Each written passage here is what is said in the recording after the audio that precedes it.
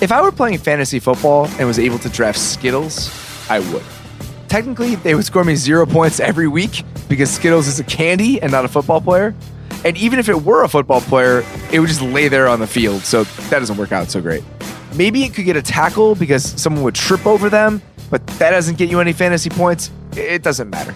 Skittles are fruity and delicious, though. Also, fantasy football is over, so I don't know why I'm saying any of this. Skittles. Podcast the rainbow, taste the rainbow.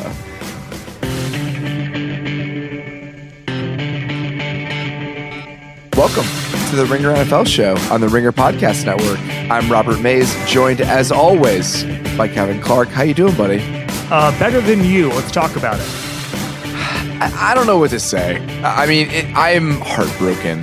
It was a devastating outcome. And that game was really hard to kind of process. And if you're going to lose, that's the worst way to lose. Yeah. And he made the first one. And I mean, there are a million things I could say about that game, but the Bears did not deserve to win. I mean, just the amount of times where Trubisky threw into triple coverage and it fell incomplete. It was a disgusting game. The defense carried them as it's wont to do. And it's more so about what happens next. And that's why I'm as sad as I am about the Bears.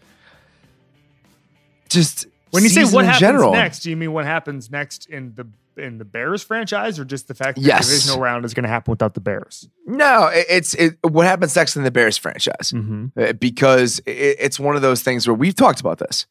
There's no guarantee.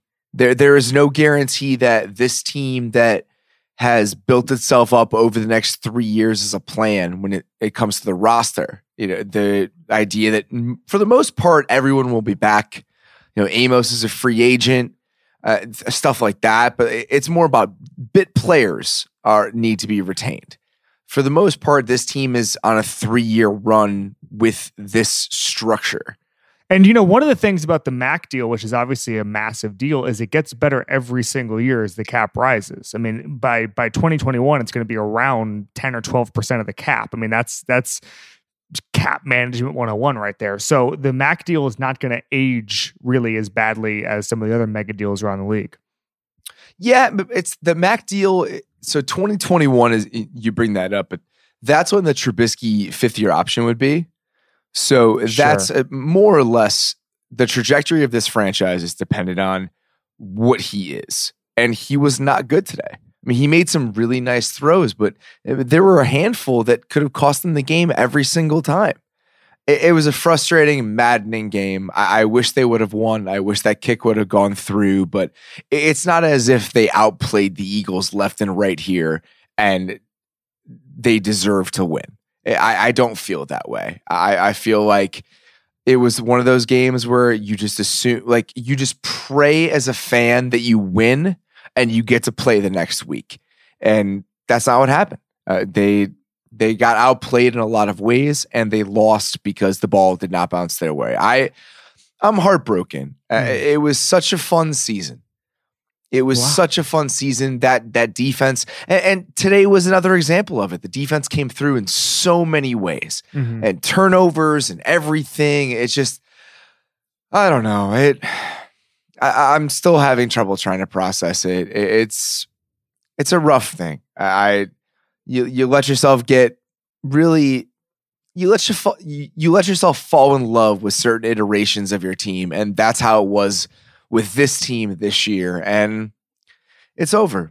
And I'm really not going to chalk it up to Nick Foles magic.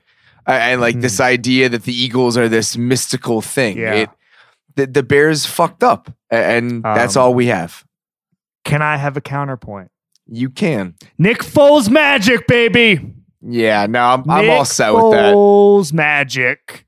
Yeah, I'm all set with that. Nick Foles. Wow. If Cody Parkey makes a 43 fucking yard field goal, this conversation is over. Well, and you know what the other side of this is? The problem is he was playing Nick Foles. Yeah, I guess so. You know what the other part of this is? If Prince Mukamura doesn't get called for a 40-yard pass interference penalty on a play that was not fucking pass interference, I never bitch about the refs. The refs thing drives me crazy. That is the worst excuse you can ever have. That is not pass interference. And it is the biggest play the Eagles offense had the entire game. Was that one play that got them inside the 10-yard line where Jordan Matthews inexplicably beats a guy who's better than him at football down the right side, down the left sideline. And guess what? He didn't beat him. We're 2 or 3 bounces of the ball, calls, whatever, away from the Eagles not being in this anymore. The Eagles are fine. They have a lot of good players. Fletcher Cox was amazing today. I felt like their coaching staff did a really nice job. You can keep all of your big Nick energy. Okay, well, so Nick Foles is going to play in the divisional round. Now, I saw a stat tonight, I think it was from Chase Stewart, blew my mind. If the Eagles win next weekend, they will have set the record. They already tied the record. They will set the record for most consecutive wins as an underdog in the playoffs. Actually, the Joe Flacco Ravens did it as well. And then I think some hostile or Giants teams, those teams. But it sort of speaks to how ridiculous this run has been. Obviously, they got some lucky breaks tonight. The Golden Tate trade is back. We were out on the Golden Tate trade for half a season. It is now back as a value trade. Congratulations to the Golden Tate trade for being good.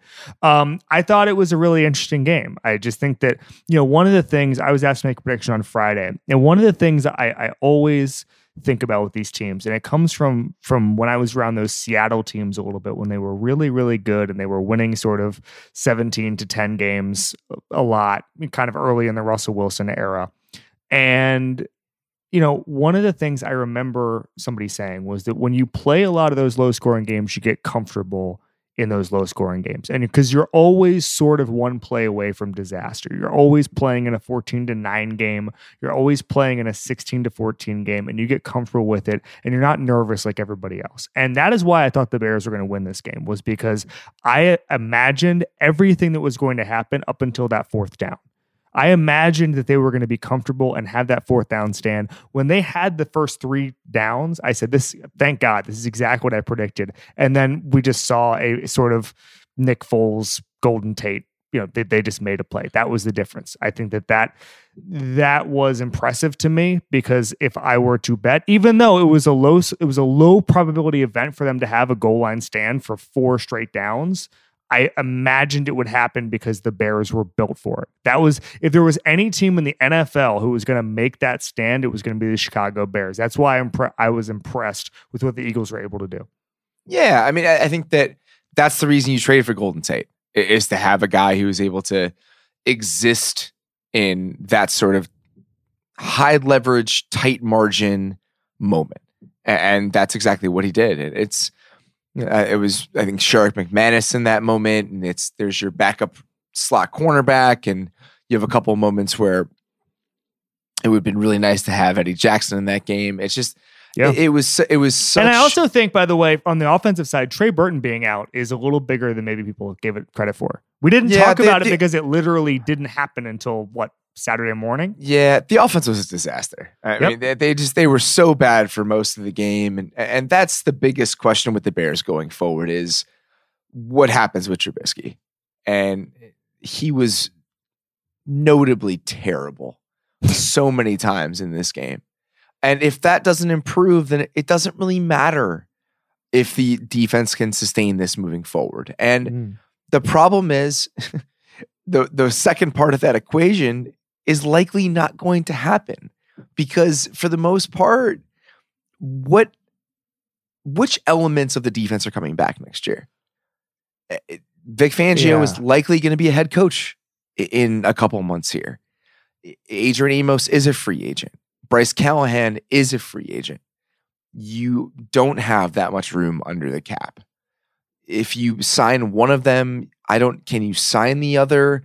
There's so many things going on here. It's what makes it really, really tough to process emotionally, because I don't know if they're going to have a better shot than this. And I don't know if Trubisky is going to be better to make up for it, because we've talked about this so many times. It's in order to stave off regression, you need to be a slightly different version of the team you were the year before. The Seahawks have done it with various defenders kind of stepping up and stepping back. The Patriots have done it so many different ways, schematically, everything else. The Bears offense needs to make up for the step back the defense is inevitably going to take. And watching that game today, I just don't have much faith in that happening. Okay.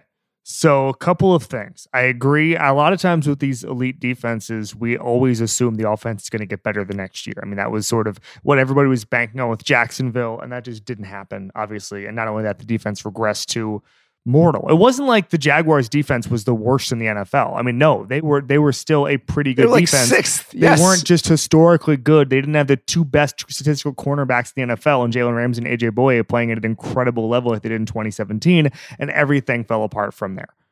Or if you're the Jaguars, you just blame Leonard Fournette. So I agree with you. I would not guess that this team is going to win the division next year. Having said that, I didn't think they were going to win it this year. I thought the Vikings had a lot more talent than they did. I was wrong. So I think that it's going to be an interesting offseason what they're able to do. I still think when you have people, whether or not Vic Fangio comes back is a massive, massive point. But I think there's a couple of things to take solace in. I mean, Eddie Jackson is still going to come back. Khalil Mack obviously is under contract. I mean, they have the rookie contract with Trubisky for at least 2 more years. So I think they're going to be in position to make some moves, get a little better, but I do not anticipate them sort of building themselves into a dynasty. This is not. There are a handful of teams who are better positioned going forward than the Chicago Bears. Absolutely. And again, that's why this is just such a heartbreaking loss, because they could have won that game. It's one field goal. And in the playoffs, it's just about surviving. It's about giving yourself a shot the next week. And if they had, then who knows what would have happened? I mean, you go to Los Angeles and you figure it out. And if you beat them, then it's just the inches in this game and how small the margin of error is and how small. They're going full Al Pacino any given Sunday here, bud. But that's what it was. I mean, and if you do win, then who knows if you can win the next week? And there is no guarantee that you'll be back. And that's why it's just a really tough night, because the only guarantee on who can return is Nick Foles, who now has 105 passer rating in the postseason, which is the best of all time, minimum 150 attempts. There you go. All right. Do you want to say anything about? Do you know previously held the record until tonight? I probably don't. Joe Montana, Bart Starr. Wow. There you go. Sorry, Bart Starr, you got owned, brother. Nick Foles, Bart Starr. I always mention them in the same breath. I expected to. So.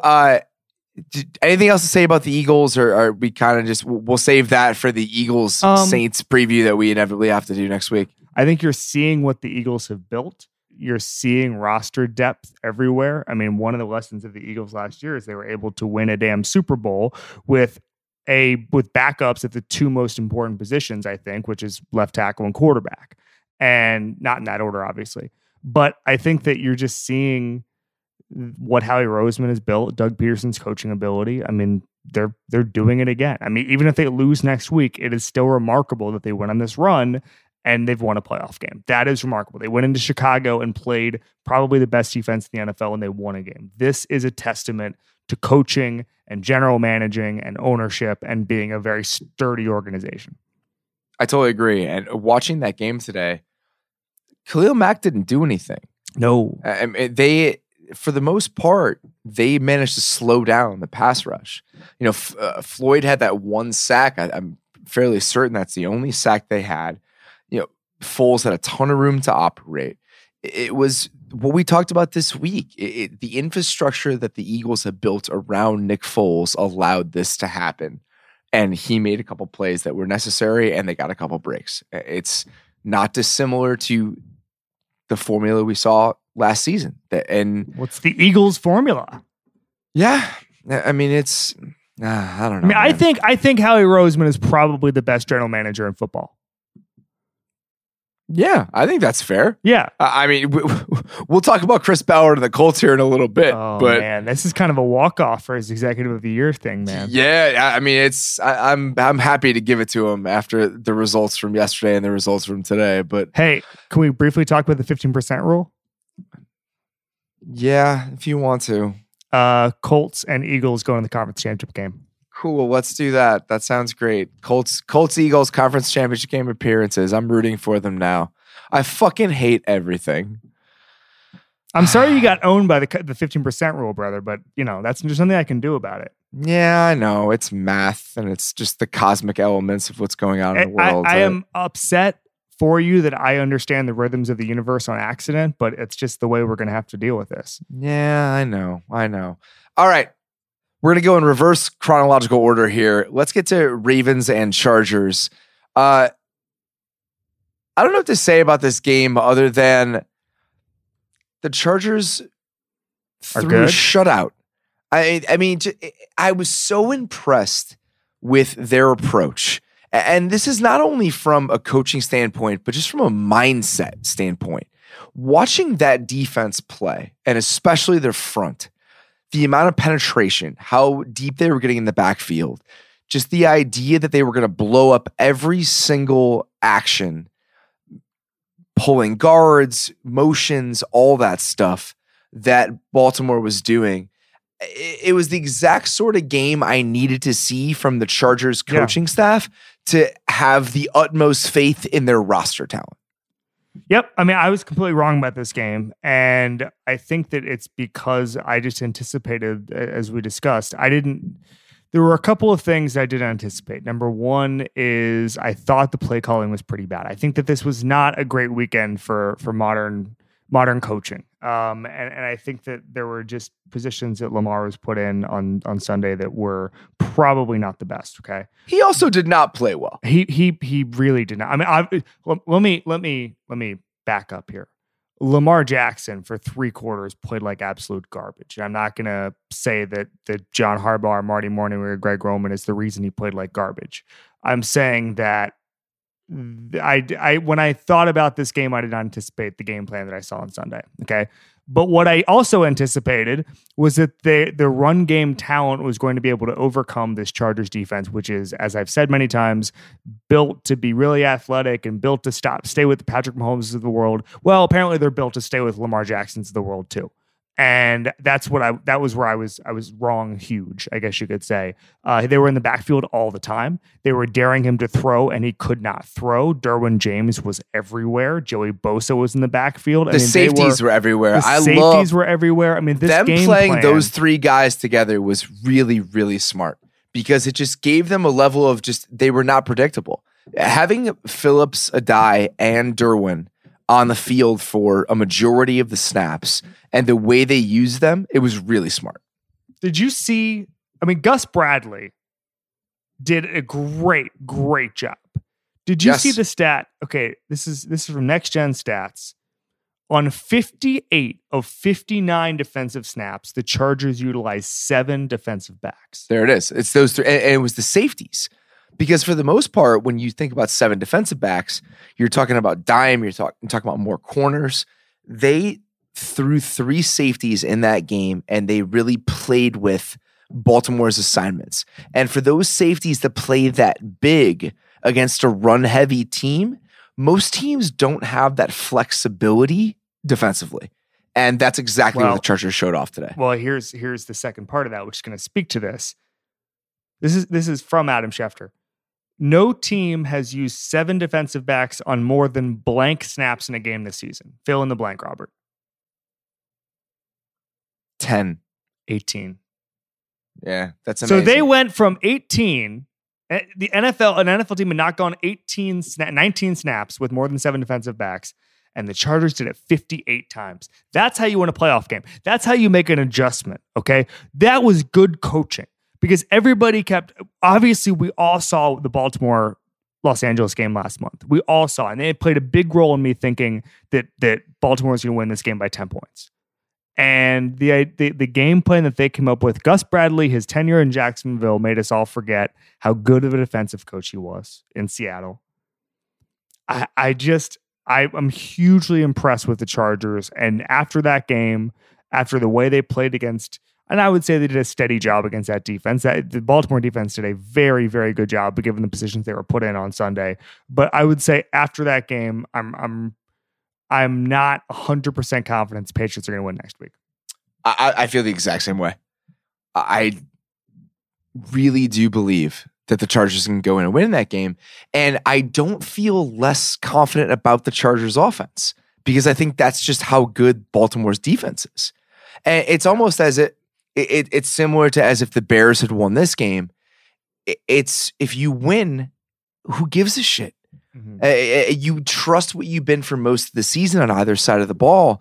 And I absolutely think the Chargers offense can go in and take it to the Patriots defense. And based on what their coaching staff was able to show this week, it's now we discussed it a lot before the playoffs started. Being on the road that often is tough.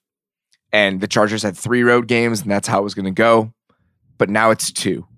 And one of them is against a Patriots team that I don't think has the talent top to bottom that this Chargers roster has. And so... Yes, I totally agree. I mean, I think at this point, you look at all the advantages that each team has. And at this point, I'm looking at Belichick is a better coach than Anthony Lynn, even though Anthony Lynn coached a hell of a game on Sunday. And has coached a hell of a season. Yep. I mean, the job that staff overall has done, I think that was what would have held this team back. So coming into the year, and I'll let you finish in a second. Coming into the year, I think the 2 teams I was probably higher on. Just I don't know if you were ranking them than anyone else. I mean, I did a power rankings. You probably can document this. Were the Browns and the Chargers, and it was about overall roster talent and construction. And with the Browns, it was, is the coaching staff going to hold them back? And for the most part, the answer was yes over the first couple months. And the same was true with the Chargers. Is the coaching staff going to hold them back? And with the Chargers, the answer is no. The coaching staff really did let that team flourish in a way that was not necessarily a guarantee coming into the year. And that's the biggest thing with me is that both Anthony Lynn and Gus Bradley have done really, really good jobs. And I think that's why this team is really dangerous right now. Yeah, yes. And now it's funny because I think, and this may be just a me problem. I think we conflated the Chargers kicker problems with bad coaching. Correct. I'm really, I think it was just they had a bad kicker. I think that's a fair statement, but go back and look at how predictable they were on like first and 10 situations last year. On early downs. Yeah. Yes. It's just, I don't, you're right. I think but that was, we were making a lot of jokes about kind of the other elements of who the Chargers were outside of the talent of the players in their team. But I think that the coaching quality has definitely improved this season, and it's been really good down the stretch here. Yeah, I wrote about that a little bit in my analytics story a couple of weeks ago, just how much more they're passing on first and second down, which was really their problem, aside from the kicking in 2017, which is that they were running the ball a little too much. They have Phillip Rivers, let him make plays, and they've sort of embraced that in 2018. So I agree that there was some predictability problems. Again, so Anthony Lynn, very good coach. Sorry, Bill Belichick is better. I don't know how to finish the sentence about Tom Brady and Phillip Rivers because I don't want to besmirch the GOAT. I mean, it's going to be amazing. I'm very much looking forward to it. I'm just saying, if the names were removed at this point, I think you would probably say the better form right now is going to Phillip Rivers. Yeah, but he wasn't very good today. He hasn't been very good over the last month, but he's also played the Ravens twice over the last month. And so the advantages, here's my thing though. Being Tom Brady is an advantage. I'm giving the quarterback advantage to Tom Brady, but for old time's sake, okay? So I'm at coach is better, quarterback is better, and playing in Foxborough is just some mystical Nick Folesian thing where they win all the time. And so those are the things going in favor of New England. As far as Los Angeles goes, they've got a lot of other advantages. They have an incredible pass rush. They have athletes everywhere. They have a legitimate running game. They have skill position guys Keenan Allen, the damn Patriots would kill to have a Keenan Allen. They'd kill to have a Williams. I mean, yes. So it's going to be an incredible matchup. And I have not thought about it enough. And let's leave it for the Thursday episode as far as, actual predictions. But what I can say is the Patriots have advantages where it matters most, and the Chargers have more advantages. And that's what's really interesting to me. One of the Chargers' advantages is that Melvin Ingram can be the best player on the field in a playoff game. Yep. Watching him today was amazing. And I tweeted about this, but I think that it's kind of it's a complex point that I don't know if I if it came out the right way and it came across the right way. So what him and Bosa can do is different than what a guy, I'm trying to think of the right comparison, because there are a lot of guys that are great kind of edge rushers that can bend the corner and that are pass rushers and everything else. And then there are specific types of players that affect the game in different ways, where they are great run defenders, where they are able to change direction really well. They have great inside counter moves, that kind of stuff. And the way that Melvin Ingram played today, just how many times he was ducking inside into the C gap on plays he shouldn't. It's just blowing up plays he had no business blowing up. And that was the thing that jumped out to me about the Chargers defense today, is just that athletes that are making plays outside of maybe what they're supposed to be making. And that's why I thought the Chargers were dangerous coming into the season. Incredible interior pressure as well. Correct. And both of those guys lined up as the 3 technique on a couple huge plays. Bosa had a sack as the 3 technique. Ingram had a sack on that spin move as the 3 technique. It's a really nice combination of defensive coaching that puts those guys in positions to succeed because they're willing to be a little bit creative, and players who are malleable in the roles in which they can succeed. And that's exactly what you saw today. And I think that's exactly what you can see for the rest of the playoffs. All I thought coming into the season that could hold the Chargers back was a coaching staff that did not make the most of the talent that it had. And that's why today was so encouraging, because you had all the talent I thought they were going to have coming into the season and a coaching staff that knew exactly how to get the most out of it. Yep. I mean, it's amazing. I also think they are still undefeated on the road. I really do think, and the players have talked about this, I think there's something to sort of a us against the world mentality because they never play a home game. I mean, I saw it a little bit. I saw it a little bit in the Pittsburgh game where they seemed just unnaturally close for a team. And I think and they're just kind of like, I don't know, they celebrate a little more than most teams. It just seemed to me like they have a closeness because, I don't know, there's not a lot of Chargers fans in this world. And I feel like there's something to that. I really, really do.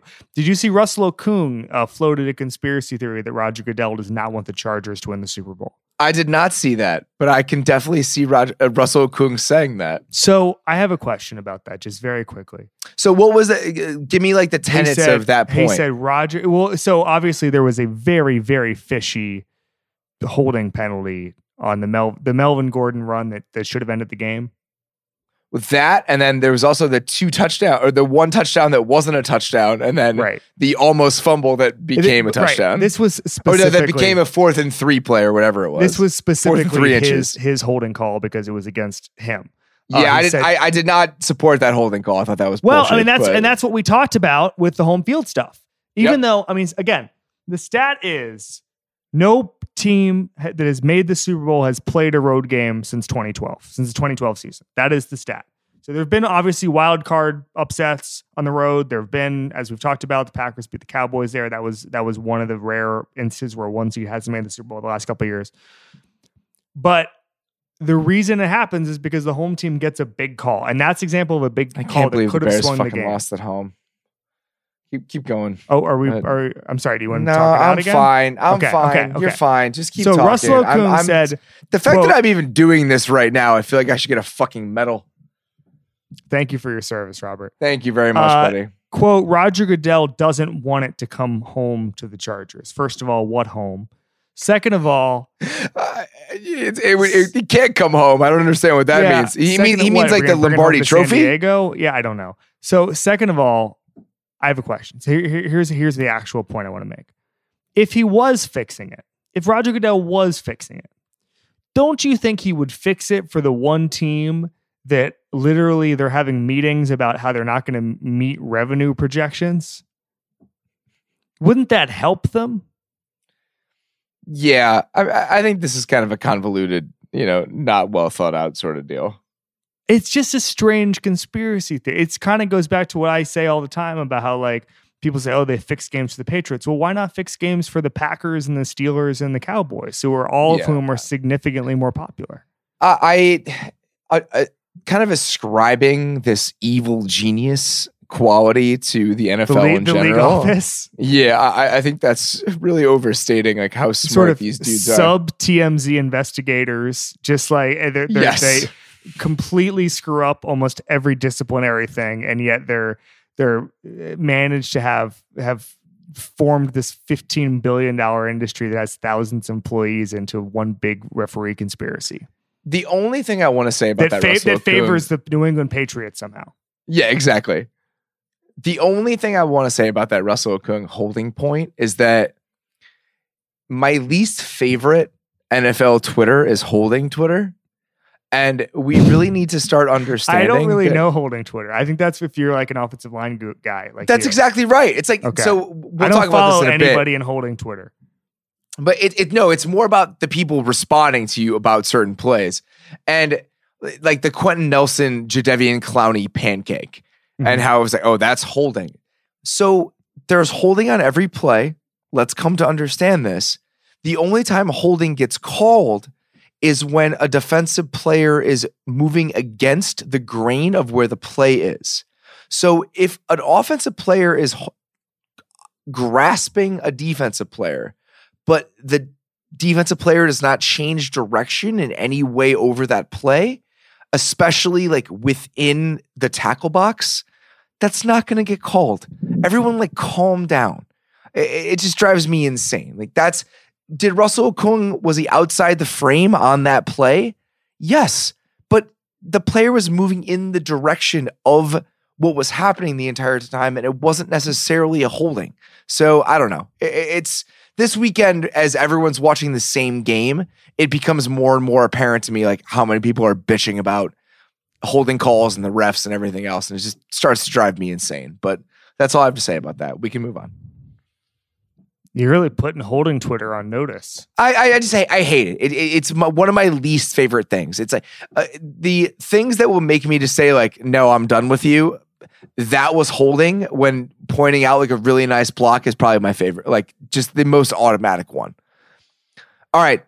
Speaking of things that are really frustrating me, let's get to Brian Schottenheimer and the Cowboys-Seahawks debacle. Dude, we bought into Brian Schottenheimer a little bit. I think it's because of those Cable Thanos videos. Yeah, it was easy to kind of get intoxicated by the Seahawks. I was hyped on it. A good hype video can make me believe anything.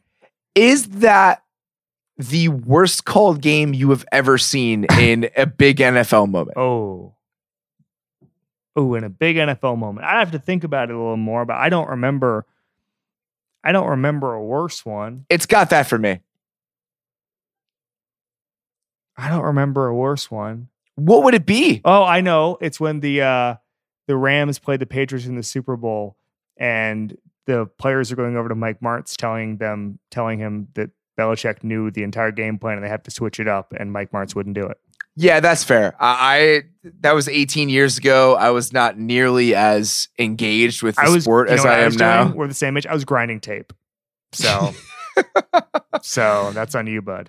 Watching that game yesterday, and it's not as if it was a shock, because all season the Seahawks had been this run heavy, asking Russell Wilson to running backs. Yeah, run heavy, 3 running backs, having that be just the crux of who they are offensively, asking Russell Wilson to make a ton of tight window, high difficulty throws outside the numbers, and really relying on guys like Doug Baldwin and Tyler Lockett to make plays that probably shouldn't have been made. It wasn't shocking, but watching that game and just seeing how dedicated they were to that approach when it wasn't working, it was remarkable. I just don't understand how you can be an NFL team with one of the best quarterbacks in the league and watch how well you're moving the ball when you're throwing it and then refuse to throw it for 4 straight quarters. It was so bizarre. When they used play action, it worked. You don't need to run drive. Well. You don't need to run well to establish the play action. Just do it. You have Russell Wilson. I mean, to be honest with you, I feel like it's not even a conservative game plan. It's just a nonsensical one, because the conservative game plan is to take what your team does well and do it over and over and over again. And what your team does well is literally have Russell Wilson. I understand. You know that we know this. Anyone who's ever listened to this podcast knows that no one loves play action passing more than me. I understand that you need to run every Kyle once Shanahan in a while. Likes it more than you. Maybe it's Kyle Shanahan. Kyle Shanahan's number 1. I'm number 2. Okay. You need to run the ball every once in a while to have a play action offense, because you need to meld the two together. That's the most important thing. But every once in a while does not mean every third player. Maybe I don't even know. I would go as low as humanly acceptable. That's exactly unless there was a real reason, like it was 3rd and 1. That's it. That's exactly right. And so let's just discuss the kind of anatomy of every single drive. It's run, pass. And so it's run, pass every drive. You have, 14, 15 drives.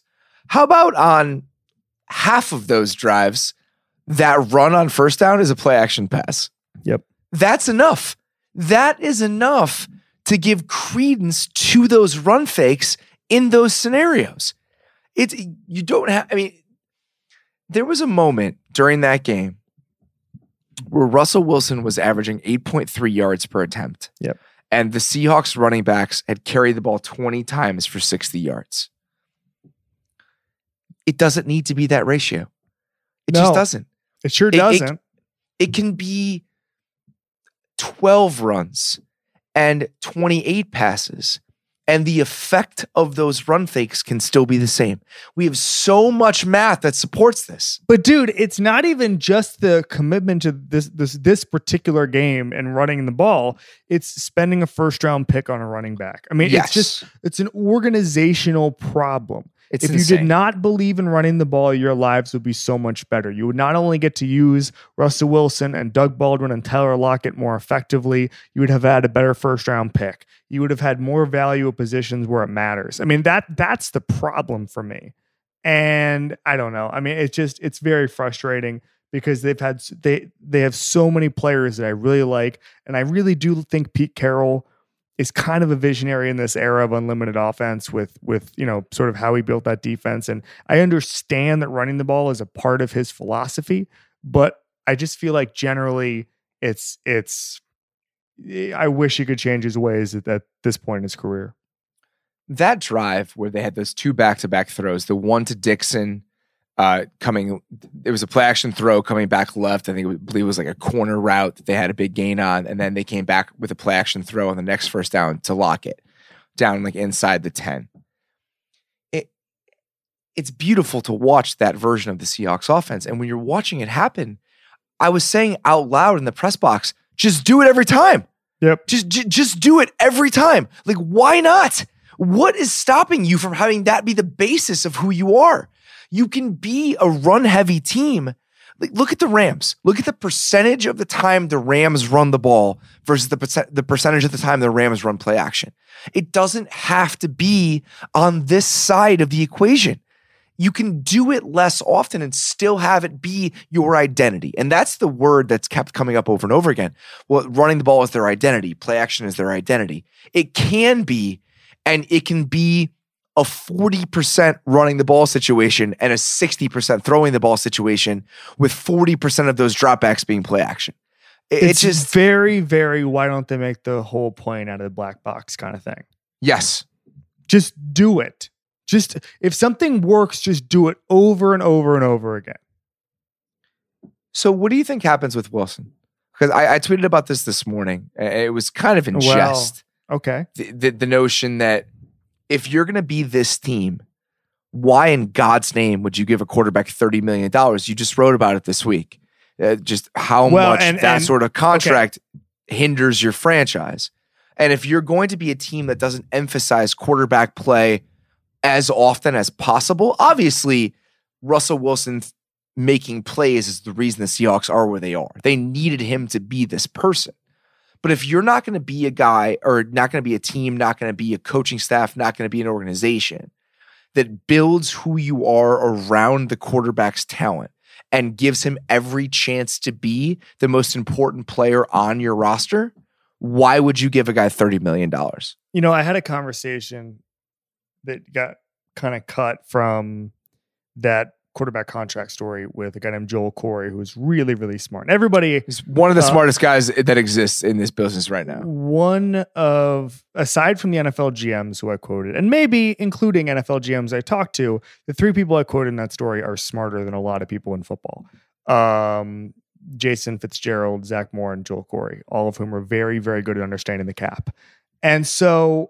And by the way, I swear to God, like, I know people are saying, well, those guys can't be smarter than the GM. No, on the cap stuff, they're smarter than half. They absolutely can't be. All three of those guys are a lot of dumb smarter. People work in football. But what I'm saying is, so yeah, those three guys absolutely are very, very smart. And I really enjoy talking to them because they teach me things. I talked to Joel Corey about this Russell Wilson thing. And we talked a little bit about the fact that as many people have pointed out, including NFL GMs, there's sort of a new category where it's the deals that age and they go down. And now Russell Wilson and Andrew Luck are on vaguely bargainy deals because there's deals are signed in 2015 and 2016 respectively. So next year's cap hit is $25 million.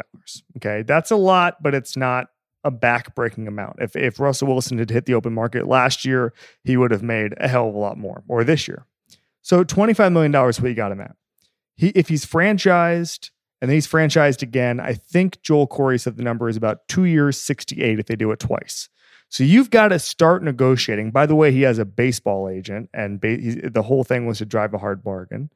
And so you've got a situation where you've got to beat 2 years, 68 if he wants it. Now, he might pull a Tom Brady and try to take less money in order to build out a team. I don't really know if he's going to do that. I certainly wouldn't do that. Robert Mays, you would not do that. This is assuming he wants all the money he can get.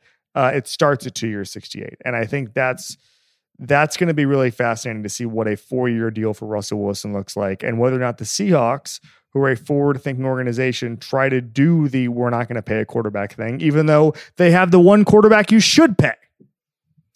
Yeah, I mean, it's going to be fascinating. The way they try to build what this team is moving forward, I think is worth watching again, because he's a quarterback that's in a rarefied conversation. He's awesome. Yeah, we should be paying attention to what the Seahawks choose to do, because even though we try to identify them as this defense first, whatever franchise, Pete Carroll's been there for the entire time they've been this version of who they are. The way that Russell Wilson played this year, I just think that we should be talking about him the same way we talked about what Mike McCarthy was doing with Aaron Rodgers this year. If you're spoiling that sort of player, it's malpractice and something needs to be done about it. And that's why I'm really curious to see what happens with Schottenheimer. I don't understand how you can bring him back. You need to do something different. And if they don't, then they should be excoriated. Free Russell. Let's talk about the Cowboys very briefly before we get to the last game. One thing I want to make clear is Cowboys fans are going to get mad at us. Eagles fans are going to get mad at us. We're going to talk like the whole show about these teams on Thursday. That's exactly right. That's exactly right. The Cowboys are good and they're dunking on me. I don't know how good the Cowboys are. Oh, there you go. Hear that, Cowboys fans? I don't know how good the Cowboys are. Go with him. I'm intrigued by who the Cowboys are. And I was at that game this week, and again, that team is watching them play. I made a joke watching Scott Linehan and Brian Schottenheimer coach against each other is like watching a game of checkers, and it really is. But there's so many elements of that game watching it from Dallas where it's like, all right, like I get it. And it's several levels. One, the offensive line played very well against the Seahawks defensive line that's been pretty good this season. And if the Dallas offensive line is healthy and playing well, it's a huge boost for them in every single game. Two, Ezekiel Elliott was really, really, really good. And they need him to be. And the ways in which they used him, screen passes, kind of runs getting him out of the perimeter, which they did several different times. It was a really nice game plan. 3, Dak running the ball, especially in the red zone. Mm-hmm. That is a huge weapon for them. And him using his legs is a necessary element for this offense to be dangerous in the games where it really matters. 4, this is a defensive team now. And that now, is who the Dallas Cowboys they have been are all season. That I'm they with have you. Been since they destroyed, and I don't use that term lightly. They really did better than anybody at destroying the New Orleans Saints offense. I'm with you. They solved the New Orleans Saints offense when no one else could, and that was amazing. And that's when I knew this team could win a playoff game or two. Watching them just move, it's not dissimilar to watching what Melvin Ingram did today. But watching Van Der Esch in the open field, watching Jalen Smith, watching that defensive line, they are just flying around. And it makes them scary. And it makes them intriguing. Yeah. And you watch that unit, and I don't think they're as good as the Bears. I don't think they're as good as the Ravens. You know, roster talent top to bottom and just overall discipline. But I think that they're shades of the same type of coaching quality. And it's fun. That team just, I don't know. They got something on defense right now, and I believe in them much more today than I did 2 days ago. You want to talk about the value of drafting athletes? You got to start with the Dallas Cowboys. I mean, they went out and they identified that they were unathletic a handful of years ago. And we've talked about this before. I mean, teams get unathletic and they realize we got to get athletes, and they start drafting off of, literal, what they call workout warriors, which used to be a pejorative in this industry, and it no longer is. They went out and they got a Byron Jones. Awuzie is another one of these guys, just a great athlete. And now they have it everywhere. Jalen Smith was a little harder to project because that injury. Leighton Van Der Esch is not. You told me you went out to was it Idaho? Yeah, you went out to damn Idaho, and the first thing you said was, you're going to love Leighton Van Der Esch. He jumps like a maniac. And yeah, that's true. He's everywhere. He's an athlete. And so if you want to see athleticism in motion and the value of athleticism, you can start with the Dallas Cowboys. The other team you can start with is the Kansas City Chiefs, where John Dorsey really implemented athletes everywhere. I mean, there's a lot of things that tie these teams together, but one of them is they've got legitimate freak athletes everywhere, and kudos to Jerry Jones or Will McClay or whoever the hell it is who decided to figure out how to get athletes on the roster. All right, let's stick with teams that have done a fantastic job drafting. The Indianapolis Colts, in my opinion. Yeah, there's another one, because Chris Ballard worked for Johnny Dorsey.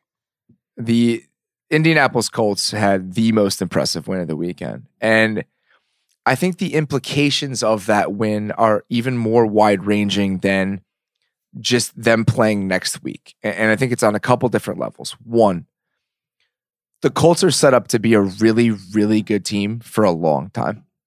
And we just had a discussion at the beginning of this show about, will the Bears be able to come back and everything else? And the difference between the Bears' outlook and the Colts' outlook is that the Colts are built around one of the best quarterbacks in the NFL, and they have every reason to be better next year. They have $114 million in cap space. The Bears have 20. They were not reliant on a transcendent defense this year. They were reliant on a combination of great coaching that outclassed the talent that they had on the roster. And the other side of it is, this was the Texans' chance. Mm-hmm. This season is the best opportunity they were going to have to take that division, and it's gone. That team is set up to be the class of the AFC South for at least the next 5 years. And it was not supposed to happen this quickly. The rebuilding process in Indianapolis was not supposed to take a year and a half. And I cannot say enough about the job that Frank Reich and Chris Ballard have done. All hail Chris Ballard. Couple things. Number one, I was surprised how bad Deshaun Watson played. I assumed my general theory on this game was that Deshaun Watson and DeAndre Hopkins, who obviously was clearly banged up, that they were going to, both of them, by the way, if you saw Deshaun Watson's hand and the fact that he had to take a bus 2 months ago to a game. But I thought that those two guys were going to sort of solve any and all problems that the Texans offense had. And I was wrong. The Texans, there were probably coaching problems. The game plan was weird. They just looked disjointed. The defense, I mean, I have no idea what the hell was going on with their defense, especially early. I mean, T.Y. Hilton, you said it, he was playing on 1 foot and he was absolutely torching them. So it was, I don't even know. The whole thing seemed to just get away early from the Texans, probably some bad coaching. They certainly don't lack roster talent. It was just a complete I think they do, though. I think they do. And so let's I'm sorry, on the offensive line, but where else they have a the good secondary. Pass rush. The secondary, Justin Reed was banged up. That was a huge problem. Justin Reed was banged up, but they clearly have a lack of athleticism at corner. And it's starting to haunt them. Well, I mean, Jonathan Joseph is old. Years old. And they don't have that much on the other side. They need more suddenness and athleticism at corner. And that's the most disheartening part about this with the Texans to me, is that if you look at what just happened, we already know they need more talent on the offensive line. Mm-hmm. They clearly need an injection of youth in the secondary. We're starting to pile up the needs here. I agree with that, but I feel like with a better offense, they could have very easily been in this game.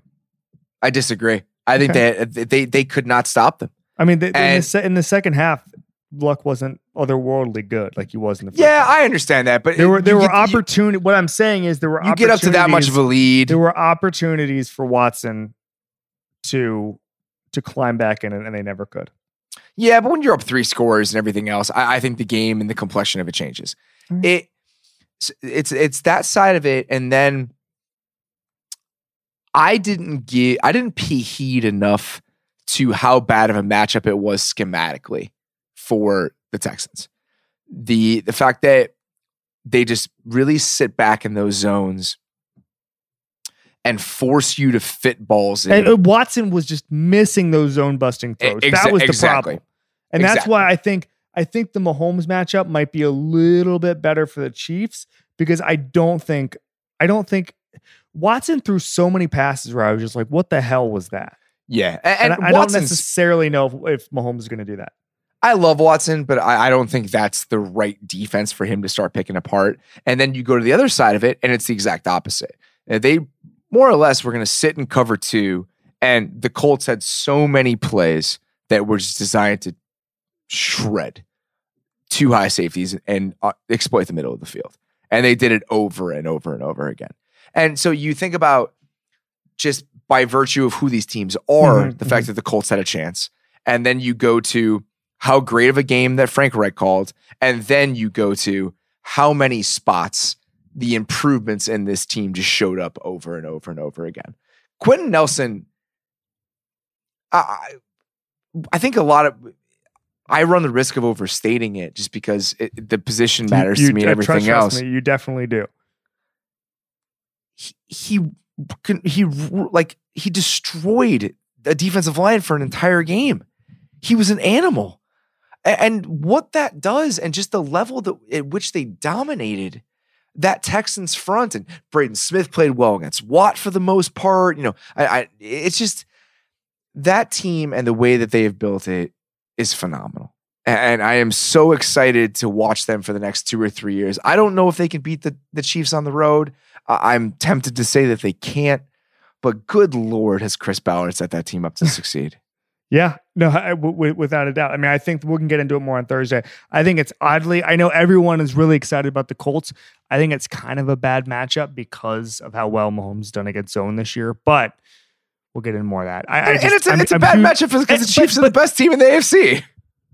No, of course. But I'm just saying everyone seems to be really excited about the Colts and their, I guess, momentum. Are we still doing momentum? I'm hearing a lot about momentum in the playoffs this week. My momentum about the Colts has more to do about who they're going to be a year or two from now than it does about who they're going to be next week. Without a doubt. I mean, it's the future is bright in Indianapolis. With Quentin Nelson and the level of beards that both Frank Reich and Andrew Luck have, the Colts just get me. And I think that at a certain point, I probably have to adopt them as my team of choice here over the rest of the playoffs because my team is out of it. Would I move there? Yeah. No. Like you get Quentin Nelson there, got some beards. No. We went to a nice bar there that one time, had a lot of like beer on tap. I feel like you could do it. Let's get you to Indianapolis. Let's start the Maze to Indy movement. I mean, I guess so. There are places in Indianapolis that I like. I think there you go. Look, you're on your way already. Bluebeard is a really good restaurant. There's that fried chicken place that I really like. That I can't remember the name of right now. What's the bar we went to? The Eagle. The Eagle is the bar I was thinking about. No. That's the fried chicken place that I really like. Okay, yeah. But it's not one of those places. So there's all those places like Prime or whatever that everybody. What are those places called? Everybody at the Combine goes to, and it's like, oh look, there's John Schneider and Steve Keim, and it's like the worst. Prime 47. It's the worst place to see. It's like the lowest rung of celebrity sightings. Is just go to Prime during the Combine. It's like, oh wow, it's Dan Quinn.